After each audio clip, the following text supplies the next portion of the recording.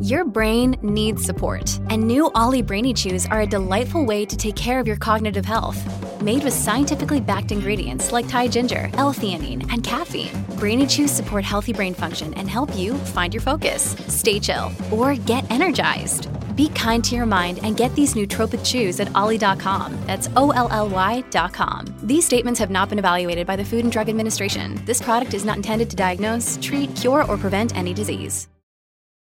When you need mealtime inspiration, it's worth shopping Kroger, where you'll find over 30,000 mouth-watering choices that excite your inner foodie. And no matter what tasty choice you make, you'll enjoy our everyday low prices, plus extra ways to save, like digital coupons worth over $600 each week. You can also save up to $1 off per gallon at the pump with fuel points. More savings and more inspiring flavors make shopping Kroger worth it every time. Kroger, fresh for everyone. Fuel restrictions apply.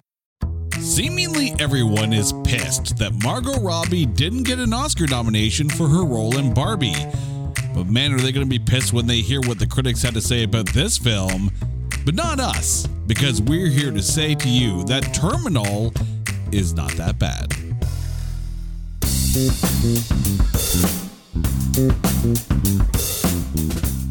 Welcome one and all to It's Not That Bad, the podcast that looks for A grades in B movies. And I don't know whether you're on Team Margot or not when it comes to the Oscar nominations for Barbie, but I'm here to tell you that we're on Team Margot for this one because we're talking about 2018's Terminal. And here to join me in the sound terminal of our little home studio is my lovely wife, Carrie. Carrie, how are you doing today? I am doing great. I'm a Barbie girl in a Barbie world. We may have just set a new record. Barbie. Definitely not Barbie. Definitely not Barbie. This is Shoot Your Brains Out Barbie. Ooh. Sorry, Daddy. So when we were looking for a film to cover for this week's episode, and we were just kind of, your response was, well, just go to Tubi. I'm sure there's something there. Well, you're right. There's always something on Tubi. And then this movie comes up, and I was like, I remember seeing this film. Okay. No. You have to tell the backstory to this. Okay. That our travel movie is The Terminal. Right. With Tom Hanks. A very different movie. Yeah, it's kind of like messing Room with The Room. Two very, very, very different movies. The Terminal and Terminal, also two very, very different movies. And it's true. Like we were getting ready to go on a trip, and Carrie was like, okay, we're about to hit the road. It's time to put on The Terminal. And we went to our media player, and she saw Terminal, hit play, and it's like, oh, what the hell is this? Where's Tom Hanks? Yeah. And little did I know, but I mean, I didn't get quite far into it at all. And I almost regret not watching the movie in its entirety then, but anyway, we did that now. Yes. Yeah, I followed the assignment, and man, am I glad I did. Oh, yeah, no. We're going to have lots of good things to say about it. But before we deep dive into this, it is time to take this definitely not the Terminal movie, Terminal, and trailerize it. You thought she was a standout psycho amongst a bunch of baddies in Suicide Squad. You hailed her performance as the crazy figure skating psycho Tanya Harding in Tanya. You even enjoyed her in Vogue's spoof of American Psycho in Australian Psycho. I'm seeing a pattern here. Wait, Margot, are you okay? Well, let's settle in for her turn as yet another psycho in Terminal. It's a showdown between killers in this noir take that puts the neon in neo-noir. It's a movie that takes place mostly in a terminal, while terminally ill people consider terminating their lives. Well, at least they delivered on what they promised. Margot Robbie stars in Terminal, not yet rated. Huh. Well, that's a first. More like underrated, am I right? Okay. I'll see myself in now. Cue the door slam. Right? Pretty much. And it's true. This film is not rated in North America because it was never released in theaters in North America. Well, I think it's quite a giveaway what the rating would be. I mean, really. You would think. You would think. Right? But let's get into who's in this movie. The movie stars Margot Robbie, Simon Pegg, Mike Myers, Dexter Fletcher, and Max Irons. It was written and directed by Vaughn Stein, who has since directed Inheritance and Every Breath You Take, but this is the only movie that he has ever written. And by the way, this was also released and produced through Margot Robbie's production company, so she's all over this film. However, not even her star power could bring in a box office. There was no budget listed anywhere where I normally look for this film, but the worldwide gross, because it never actually got a North American release, was $843,970, and most of that came from theaters in Russia and Ukraine. However, at the 2018 Edinburgh International Film Festival, Vaughn Stein was nominated for the Audience Award for this film, lost to Almost Fashionable, a film about Travis. And at the 2019 National Film Awards UK, Simon Pegg was nominated for Best Supporting Actor. He lost to Ricky Tomlinson for Gloves Off. But the reason why we are here, not because the film looked cool, it's got a good cast, is the critics' score. Over at Metacritic, this film has a Metascore of 27. And over at Rotten Tomatoes, the audience score is only 36%, and the tomatometer, 21%. So before we actually get into, the meat and potatoes of this, I'm going to ask you, Carrie, at 21%, how much of an injustice is that score? Oh my God. I mean, it's low. It is absolutely low. And I don't know if it's a weight of expectation based on the star power. I don't understand. I never understand the critics and where they stand. But this is a great movie. It's a great movie. Okay. It's worth a watch. I want to put this into perspective here, okay? Because Margot Robbie, more often than not, equals like box office success and critical acclaim too. She has gotten a lot of kudos and accolades for her work on screen. This movie, not only is it her lowest ever tomatometer, it is also her lowest ever audience score. So, by Rotten Tomato standards, this is the worst film of her career. What's the timeline? When did, let's say Suicide Squad come out? I'm glad you pointed that movie out. Okay, so let me put this into perspective here. This film came out in 2018, and if you want to put this into a career perspective, of films where she is an actress, okay, since this movie has come out, and only movies that qualify, okay? So if it's a good critic score, forget it. I'm not going to mention it, okay? 2019, Dreamland came out. She scored the movie scored 58%. Amsterdam, 32%. Babylon, 57%. Those are the only three movies since this movie has come out that would qualify for this podcast. Before that, though, Suicide Squad and The Legend of Tarzan both came out in 2016. Suicide Squad, we've already talked about that one. 26% tomatometer. Legend of Tarzan, 35% tomatometer. And in 2015, her first film that would have qualified for this one, where she starred with Will Smith, Focus, 56%. So it's not far off Suicide Squad, at least as far as the critic score goes, but far and away it is the worst audience score. But let's see if we can kind of break down as to why the critics and the audience too, because really at 38%, it's not a ringing endorsement of a film, but let's figure out where we think this movie got it right, and maybe where the watchers, no matter what side of the equation they are, where they might have knocked this down a few.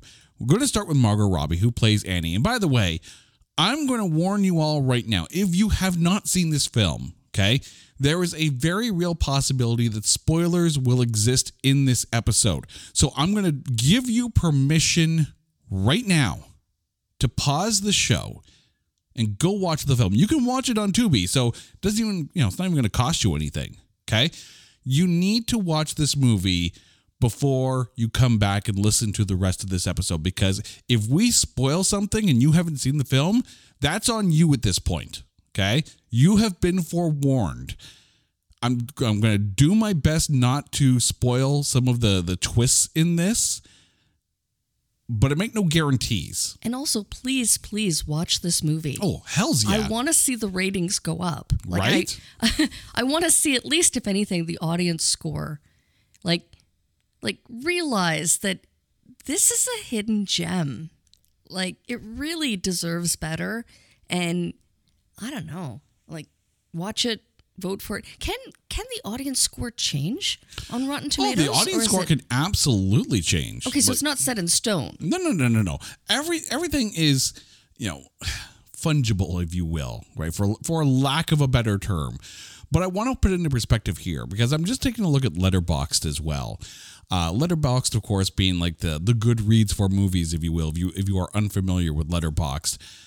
The aggregate viewer score works out to about 2.4 out of 5 stars. So that's, you do the math, you do the doubling on that one, that's a 48%. So even there, it doesn't hit the college pass of what I guess would be a 3 stars. So, this film, clearly people need to go back and watch it again. But again, this is personal opinion. But let's start with Margot Robbie, who plays Annie. Now that you have been forewarned, hopefully pause the show, watch the movie, and come back. How was Margot Robbie in this for you? Oh my God, absolutely brilliant. She played her part so well. I'm still in awe, completely in awe of this role. And again, you mentioned the twists and the turns and the narrative, the story, her backstory, her why. Oh my God. And also how the characters were so intertwined. Really showing that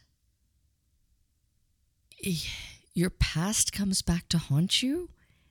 If that is saying too much without saying too much. Well, there's a few twists in this film. Oh my God. Yeah. We did warn you, by the way. Margot Robbie has this innate ability to play to the camera. And it's almost like she knows exactly where the lights and the lens are going to be at all times. It is, there are moments in this film where it's like, you I don't know how many times you practice this move, but to nail the location exactly where you're supposed to be. It's almost cartoon-like how spot on she is with her body positioning and her eye contact in this film. Masterful. Well, even when she's, again, I don't want to say too much, but when that montage where they're showing flashbacks of how it all is intertwined and how it all comes together, and you realize just seeing it edited, the editor was freaking brilliant on this one. Oh yeah. Because of how it all, you didn't even realize watching it through the first time, and then when you watch it the way it was put together, and it was how did I miss that? How did I miss that expression on her face, that just that one moment of emotion, intensity, however you want to put it. Without, and I think I can say this safely, without really spoiling anything.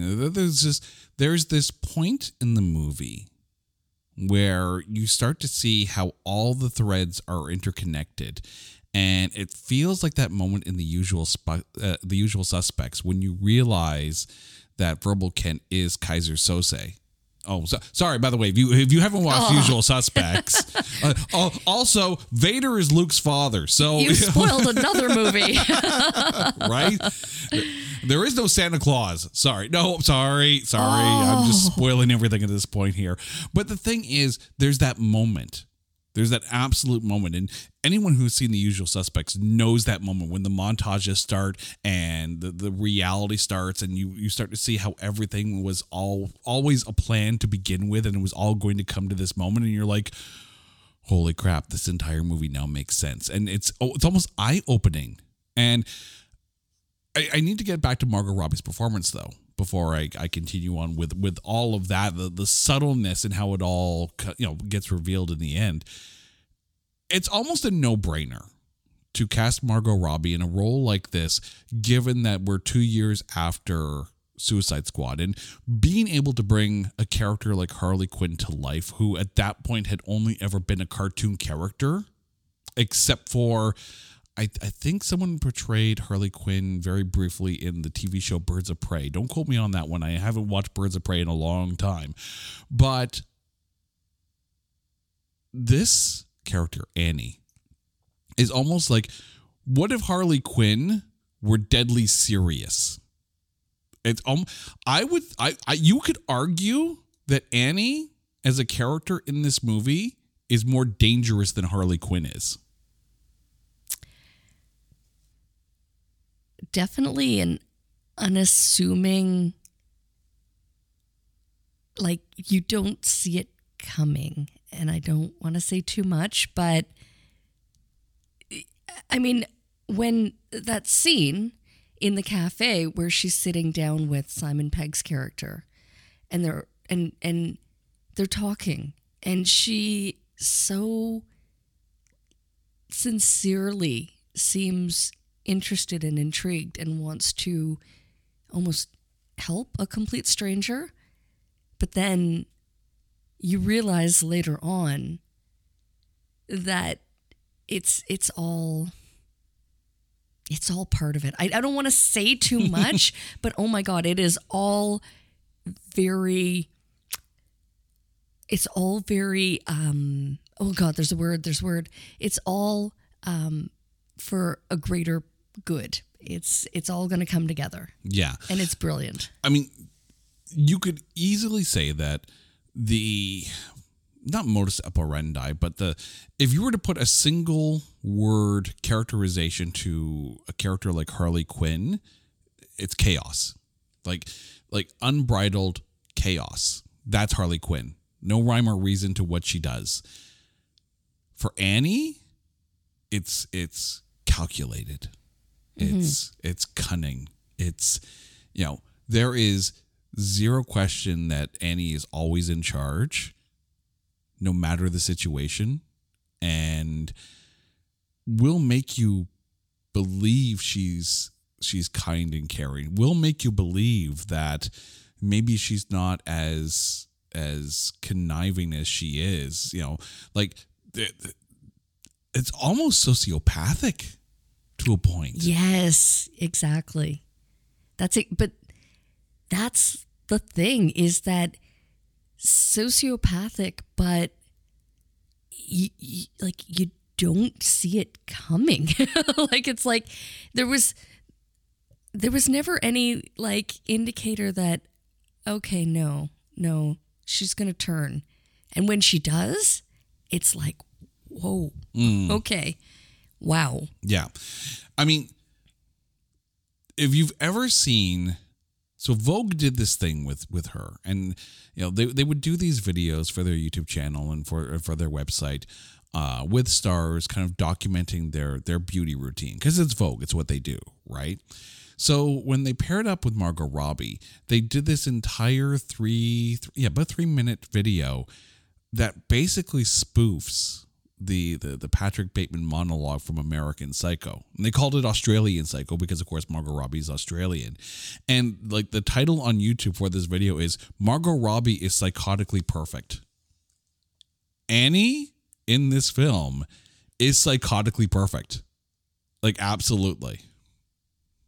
I can't believe I used... Psychotically Perfect would be a phenomenal band name. It kind of makes you look at Barbie in a different light. Well, I mean, I will admit, I have not watched the Barbie movie in its entirety. We've not gone down that road yet. But I'm sure there are probably moments where you sit there and go, take, Barbie, Harley, and maybe her characterization of Sharon Tate in Once Upon a Time in Hollywood and mix them all into one, and you have Barbie. Maybe. I don't know. I got to see the film. I don't know. I can't really comment on a film that I have not seen yet. Simon Pegg, who plays Bill, the seemingly sympathetic character in the diner talking to Annie in this. How was Simon Pegg for you? Oh my God. I mean, watching him and knowing that at some point in the movie there would be a turn, I thought it would be him. Like, my money was on... I did not see it coming. I thought that it was going to go a completely different way because he was just so... he was so sus. The kids would be like, good word usage, Mom. Like, he was just so sus. And right from the minute that he was introduced in the terminal, he's waiting for a train. He doesn't care where it's going. He's just waiting for a train. Yeah. I mean, and this movie opens up. Like, I'm going to spoil the opening scene because, I mean, it's the opening scene, right? It'll autoplay on Tubi if you watch the trailer for too long. But, the fact that Margot Robbie is in some kind of weird confessional kind of thing and saying that she's going to take care of, all this guy's problems so she can take over this business, so you have to suspect everyone on camera in this film. So when Simon Pegg shows up, he's coughing and, seemingly not someone to be messed with. Because there's those two guys in the terminal that are trying to hold up everybody and they can't hold up anybody, which is kind of funny. But you're not quite sure if Simon Pegg's going to be the kind of guy who will kill them point blank for even thinking about it. But the fact that he just walks away, it's like, okay, what's going on? And yeah, like the interaction between Bill and Annie is kind of pressure cooker. Like, you're not quite sure which way it's going to go a lot of the time. Mm-hmm. And I absolutely love the line where he's like, just give me your gun. Here's 5,000 or whatever it was. Like, the guy's trying to hold him up and he offers him money for his gun. It was funny. I mean, it was not like Simon Pegg, like, humor level. No. It wasn't Simon Pegg level humor, but it was funny and enjoyable to watch. And then again, there's that kind of, why does he need a gun? He's waiting for a train. He doesn't care where it goes. Like, what is this guy's story? Mm-hmm. Yeah. And as I kind of love the setup. I love that it's just two people in a coffee shop just talking, kind of getting to know each other. Not necessarily getting to know each other, but their entire conversation feels like a stage play chess match. Mm-hmm. The dialogue almost has you changing sympathies throughout the entire conversation. As I'm watching those scenes between those two, it reminded me of another interview from 2007. It's called Interview and stars Sienna Miller and Steve Buscemi. And the entire film pretty much takes place in Sienna Miller's character's loft with Buscemi as a reporter trying to get a feature story on Sienna Miller's character. And the entire thing, and yes, it was, if I remember correctly, it was taken from a stage play, but it's very much not verbal jousting, but definitely verbal fencing, where it's a bit more, thrust, parry, and defend almost between the two characters. Here, between Bill and Annie, it's kind of the same thing. It's like watching an emotional ping pong match between the two and trying to see, or more importantly, a tug of war. Like, if there's a flag in the middle of the rope in a tug of war, and the winner is the one that gets the flag over to their side, you're kind of watching the flag go back and forth across this diner table. But unfortunately, it's one of those things where it's like, okay, does Bill live or does Bill die? And which side does the flag land on for him to live or die? Like, you're not quite sure what's going to happen at the end of this conversation. Which I absolutely loved. Like, it was just so intriguing to watch. And then again, that turnaround, like you had mentioned, where you started out suspecting him and then wind up feeling really bad for him. And then you once again don't feel bad for him. Exactly. It really takes you on this emotional journey. Mm-hmm. And it's brilliant. Okay. There was a moment in this film where I have to remind our listeners that for X number of years, we have been espousing way too many times our love of the show Staged. Simon Pegg appears in season 2 of Staged. And again, if you have not seen this show, by all means, go out and find a way to watch it, because anyone who spent any time in a Zoom call has lived Staged. But anyways, so season 2 of Staged is basically, the whole premise is that they're trying to Americanize Staged from season 1. So you have all these actors who are trying to read the parts of David Tennant and Michael Sheen with them on Zoom with them. So Simon Pegg is literally reciting the lines from season 1 of Staged to the people who actually said it. So there's one point where he's, basically like, rage against the dying of the light. And that very quote yes, is in this film, said to him by Margot Robbie's character. And I had that moment, I felt like Leo DiCaprio in Once Upon a Time in Hollywood, where he's pointing to the screen. He's like, hey! Like, yes, I silently applauded that as well. I'm like, oh my gosh. But the funny thing is, this came out before Stage did. So I wonder who's tipping their hat to whom. But still, I got a chuckle out of that. But it is. Bill's journey is not just a full 180 or a full 360. His journey is like a full 720 in this. Like, it's fascinating how the conversation and how the verbal, the dialogue between Annie and Bill takes you on this round trip and a half. I will definitely say that, and this is completely on me, but I tried to do my homework and watch this movie while maybe perhaps being a little bit distracted during my working day. But she was actually doing her work. And I was working, and that was the downside, is that I really feel like this movie will get a second watch. Oh, absolutely. Because there were so many times that every time the scene would shift, right?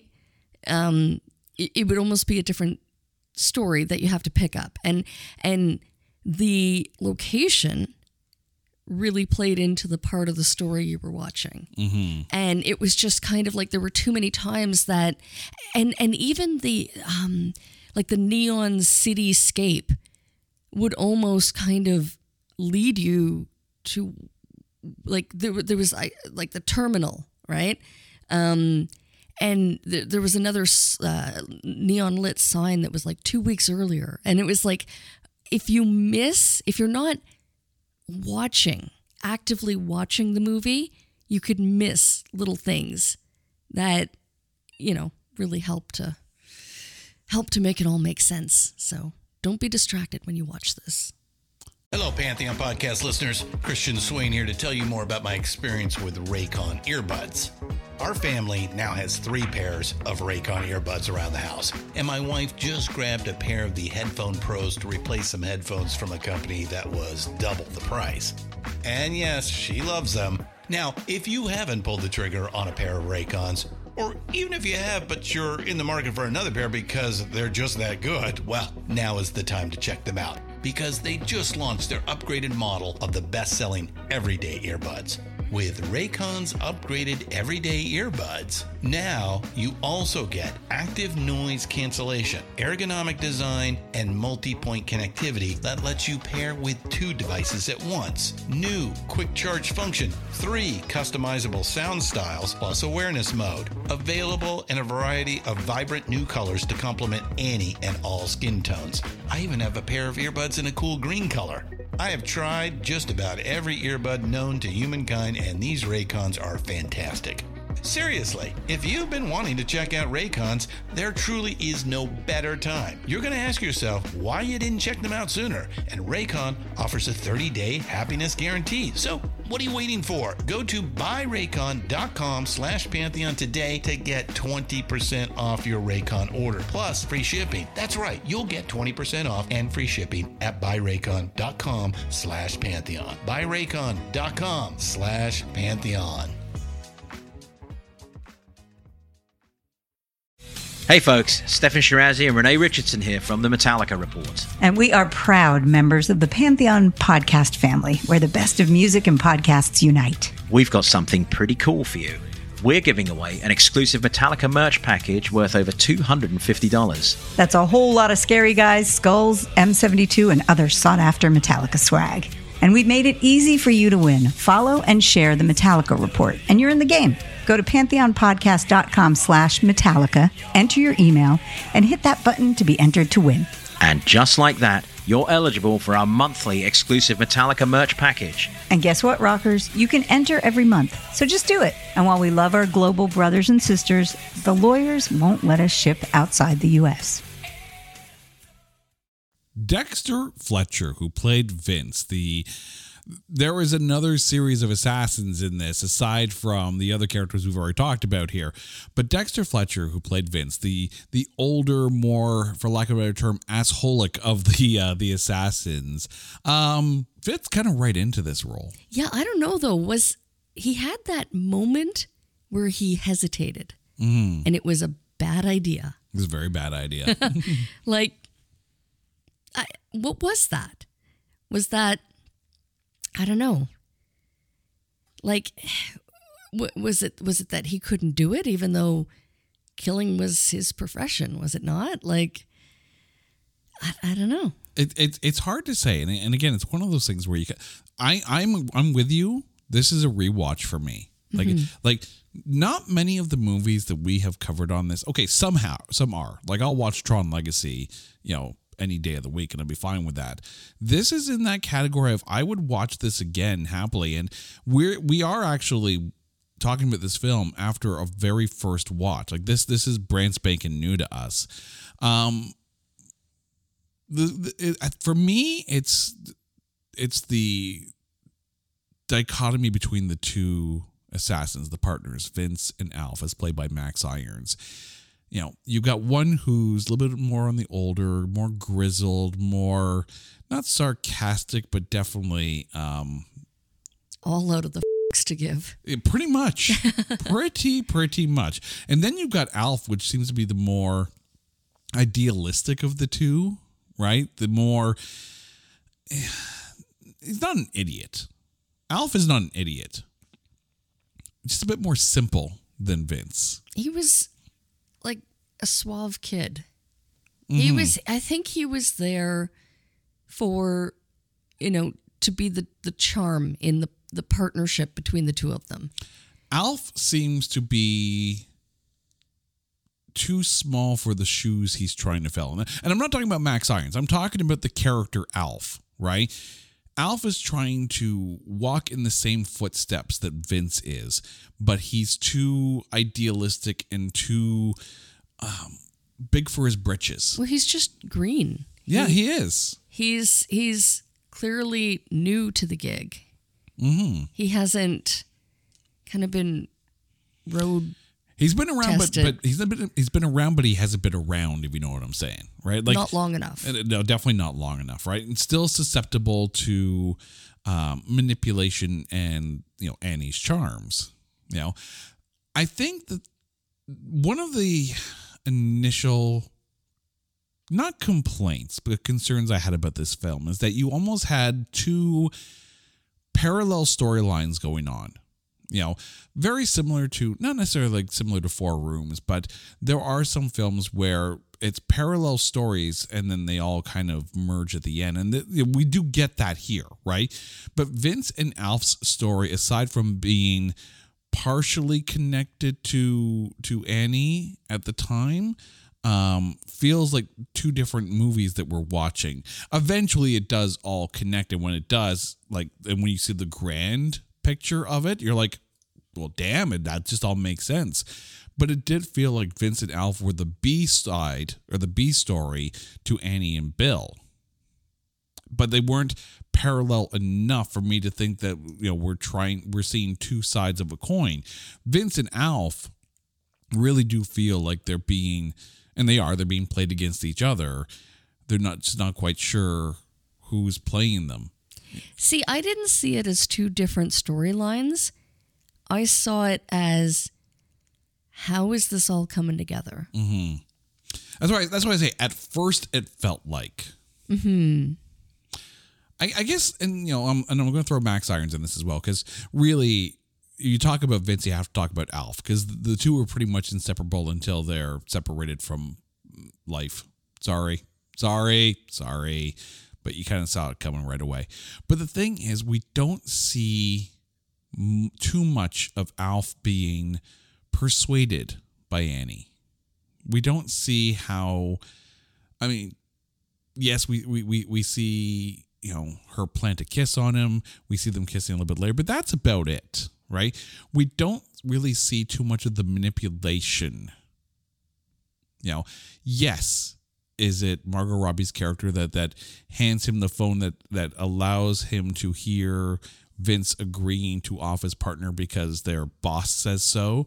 So he feels betrayed, and you do see that part, but he seems very easily manipulated by Margot Robbie's character. Again, I think there was just the right amount, personally. I think I don't think that any more was needed, right? Because clearly,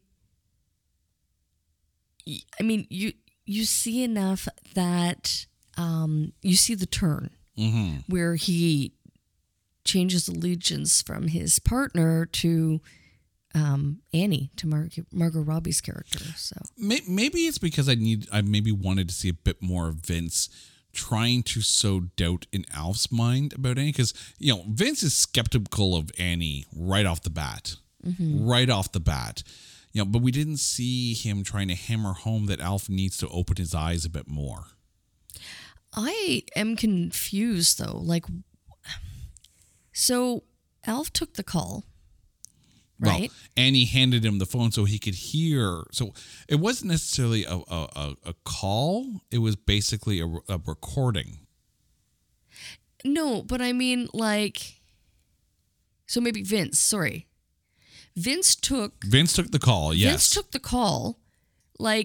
Why was he so easy to change allegiance? Why? What was his motive? Vince isn't changing allegiance, though. The guy on the phone, the boss, right? The one with the modulated voice that gives them their marching orders, said that, one more thing, you got to get rid of your partner. He's a liability. And he was just like, okay. What kind of partnership is that? It just seemed like it was... Vince doesn't care about people. It was without question, though. It's very obvious, though, that Vince knows where the contract's coming from. He knows where his bread is buttered, right? So if the boss says, get rid of your partner, he's a liability, if he doesn't, then he loses out on the contracts and loses out on the money, right? So Vince is all business, no friendship. You know, Alf to him is a tool, not a friend. And that's one thing I think they established is that, you know, Vince doesn't need Alf, but he uses him because he's a useful idiot. At least in Vince's eyes. One more major character to talk about here, and it's Mike Myers. I am so excited. Was not expecting him in a movie like this. Oh my God. I literally looked up and I was like, he is so familiar. Is that? I'm like, that can't possibly be Mike Myers. But it is. And then I IMDb'd it as I was watching because I must have missed the credits coming into it. But I was like, holy shit. And then I'm like, that is Mike Myers. It doesn't look like Mike Myers, but it looks exactly like Mike Myers. And then he takes off the mask. And then it really does look like Mike Myers playing Mike Myers. That's a lot of Myers. That's a lot of Mike Myers. I will admit, when Mike Myers first comes on screen as the almost a bumbling janitor, it felt kind of like an Austin Powers character, or a character that he would have played in like So I Married an Axe Murderer. And I'm just like, is he here for comedic effect? You know, what's going on with this character? Like, the character felt tonally different from everything else that's going on around him. But then there's the switch, right? And like, massive moment from Mike Myers, like the personality shift, not just in you already said, not just in disguise, but in mannerism as well. Like, to be able to see him kind of get out of one character and into his his real life character, and it's just like, oh snap, they did that with Mike Myers, and it's really well done. But I think the thing too is that people who watch this film and they only get so far into the film, all they see is Mike Myers being a goofy Mike Myers type character, and you don't see that moment, and you're like, it all makes sense now. I know. I think, I'm not going to lie, that from that first terminal scene with Simon Pegg and Mike Myers in the same scene, I was like, I was just waiting for the comedy. Mm-hmm. I was like, this doesn't seem like a comedy, but okay, maybe. Like, where is this going? And man, it was no laughing matter. But I think you kind of hit on something there, right? In that, Margot Robbie, we know, can do dramatic acting. We've seen her do dramatic acting. Margot Robbie can do anything. We mentally equate Simon Pegg and Mike Myers to comedies, or very, very large characters, right? Like Simon Pegg, you may all of a sudden think of his role as Scotty in the Star Trek films, or you may go to The World's End, right? Or some of his more comedic type moments, or with Mike Myers, like all you think of is comedy, right? This is not a comedic film. This is nowhere near a comedic film. But I think the thing is, you have to take a look at them doing more serious work. So maybe go rewatch Mike Myers in a film like 54, or go watch Simon Pegg in his role in The Boys, or maybe How to Lose Friends and Alienate People. Like, they have done serious roles before, and they will do it again, and they're both very good at doing it. But if you see them on screen, especially two comedic actors together, you're going to initially think, oh, it's a comedy, it's okay. And then Margot Robbie comes in a very animated performance, like, okay, it's definitely going to be a comedy. And about halfway through, you're like, this is not funny at all. Yeah, this is no laughing matter. So I think, you mentioned the weight of expectation at the beginning of the episode, and I don't think it's the weight of expectation of greatness based on the actors. I think it's the weight of expectation of genre based on the actors. That could be it. And maybe it was too dark. Maybe it was too much for the critics. Going into it thinking, okay, judging by the cast, it's lighter. It's not. It's not at all. So, again, maybe that was it. Okay. This needs to be talked about. The cinematography in this film is absolutely gorgeous. The lighting, the mood, the ambiance, the camera work. Like, this is a visual masterpiece. Well, even the costume design. Mm-hmm. Like, everything. And use of music as well. Oh, yeah. There was one shot, and just the music that came on, I was like, okay. Oh, yeah. This really sets the mood. Production-wise, like, Christopher Ross is the cinematographer on this film, and it looks fantastic. Like, utterly fantastic. Like, frames of this film are art, are pure visual art. But one of the things that I saw a lot of people critiquing on this film is that they felt it was style over substance. And I think that's taken away from the story. Yes, you're going to be visually dazzled by this film. It is Bob Ross-esque in look, but it's definitely not Bob Ross-esque in tone and tonality.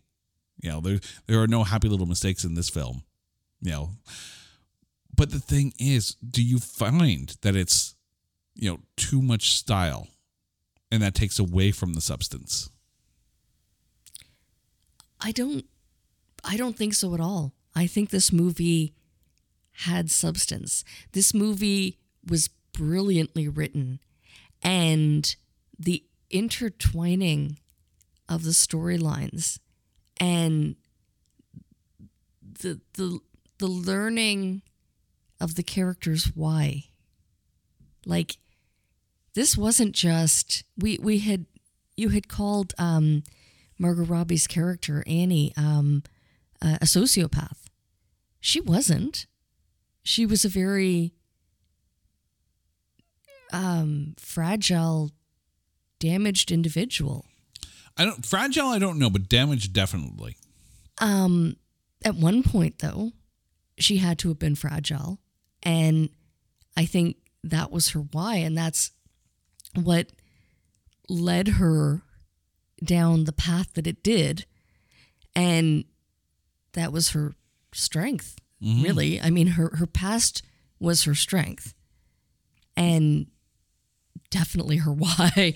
Like that scene where it was done as a narrative of a story.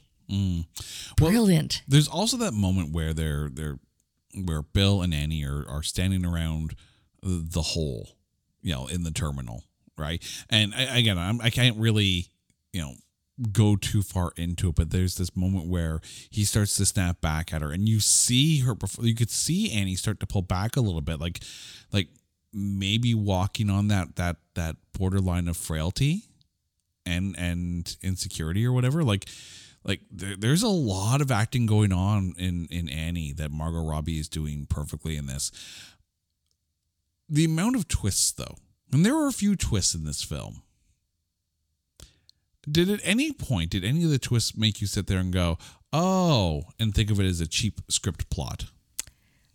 No, and it made me literally want to restart the movie right after it was done. Without saying too much, that moment you realize what the hell's going on, that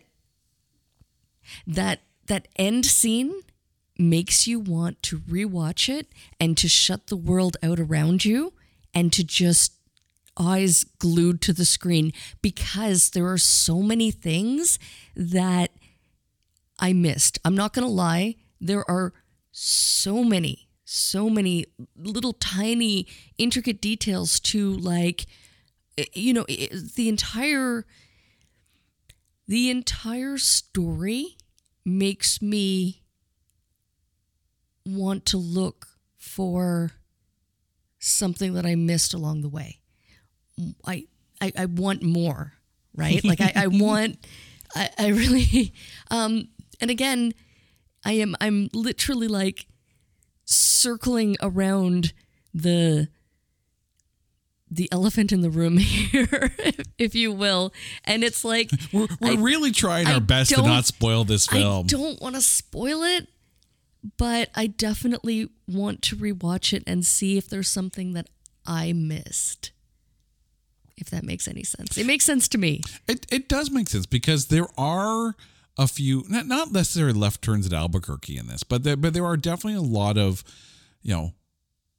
plot twists that seem jarring or at least may seem jarring, but ride the ride all the way to the end. You know, like the best roller coasters have some of the harshest turns when you get to the pay dirt, right? Ride the roller coaster all the way to the end, and I guarantee you're going to want to get back in line and do it all over again. Mm-hmm. But just don't do that at Disney because that's like an hour and a half in the line. Fast pass. Okay, it is time. So, Carrie, who is your MVP of 2018's Terminal? Oh my God, I want to pick the entire cast. But I'm giving props to Margot Robbie 1,000%. I think she played it perfectly and right up to the end, which it was brilliant and shocking, and that what moment was so worth it. I had a couple of honorable mentions listed here, so let me get through those first. I mentioned Christopher Ross, the cinematographer, and his work needs to be pointed out and like slow clapped because this is one of the most visual masterpieces I have seen in a long time. Like the set design, the lighting design, everything in this film looks absolutely gorgeous. You know, and it's interesting because it wasn't actually many sets. No, that's one thing too, is that it felt a little bit like they skimped on location budget, but they definitely made those locations impactful. Mm-hmm. You know, it really, at times it kind of felt like a stage play. Like Annie and Bill sitting in the diner in the terminal felt like a stage play. Vince and Alf in that apartment while they're on the stakeout kind of thing and the tension is building between the two, that moment felt like a stage play. So it felt like a bunch of little stage moments all put together. And I would be curious if someone would be able to translate this script into a stage play and have two sets and have things go back and forth between the two scenes on stage. I would love to see that. Make it happen. Margot Robbie, make it happen. I also want to give props to Simon Pegg. Anyone who has their character make you feel suspicious, then sympathetic, then suspicious all over again. Like, and then just angry. Yeah. Like, oh my God. Like, he made Bill so complex. Right? Like, there's a lot to this character. And on a second watch, and that's going to be the interesting thing too. We've watched it once. And we got to go on that ride. But now we know what's going to happen. So when we go back and watch it, we can now look for the nuances in Simon Pegg's performance. But I think you're right. Margot Robbie is spot on in this film. Like, from her physical acting to her playing to the camera to just the manic energy that she brings to this role. Like, it is fantastic. And critics and audience got this wrong. This film is way better than the critics score got. Okay, spoiler alert, but I do have to ask this question of you. Okay. Knowing what we know, playing back the scenes in your mind, in your memory, of the moving pictures in your mind. The gorgeous pictures, yes. Do you think, is there one scene where you're like, it's not Annie? Yes. Absolutely. Knowing now what I know, there's one moment. And it was brief and fleeting, and I wondered what was going on at the time, and it wasn't until the reveal that I'm like, okay. Okay. There's a moment. All right. We'll talk after. We will definitely talk after. And to you, dun, dun, dun. To you, our listeners, I hope you talk to us after going to watch this film, or if you have already watched it and now you're just catching up with our thoughts on it. We did our best. We promised not to spoil the film, and I think we got away with not spoiling too much of the film for you to still go and enjoy it. Right. I don't think I said too much. No. I think we were very well behaved this episode. I think we were on as best behavior as we have been on in an episode where we try not to spoil things. I rarely behave. I mean, we broke our no singing rule like way early in the show. We might have broken a record as to how fast we started singing on the show, so I apologize for that one. But you know who we are. If you listen to the show, you know what you signed up for. So that's on you guys. But I hope people, dear listeners, go watch the film and then hit us up on social media, because I want to hear what you thought of this episode, or go to our website and comment on this episode's webpage, because I really want to hear what you guys thought of the movie Terminal. Whether you saw it before this episode or you went to go watch it between this episode, or if you go back and watch it now after the episode, please let us know what you thought of this film, because this is the kind of film that I would love to honestly, this is the kind of movie that I could see us sitting down, like maybe after going to see it in the theaters, sitting down at like a dessert place or a coffee shop afterwards and just talking about this film and trying to wrap our heads around it. This is a discussion film. It is, and oh my God, how many times did I avoid you in the last 48 hours? I would start to say something and then I'm like, I can't talk to you right now. Like, true story. There are some films where you watch it, it's like, okay, that happened, and then you go home, right? This is one of those films where you want to sit and you want to dissect it afterwards. Like, it is a fascinating film.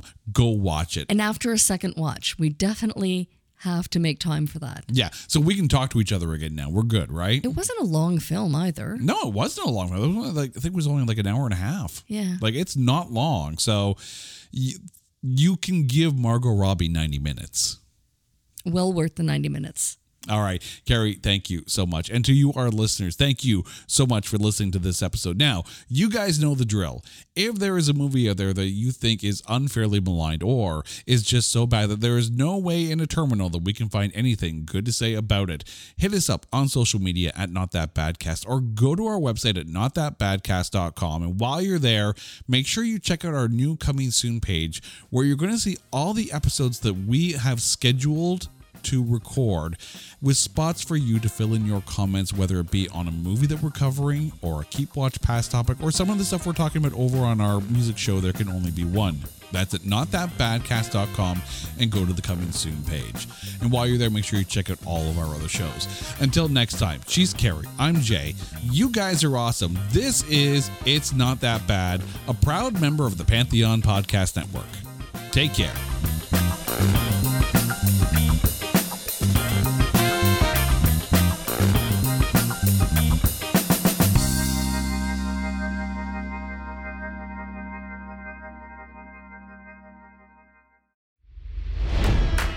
It's NFL draft season, and that means it's time to start thinking about fantasy football.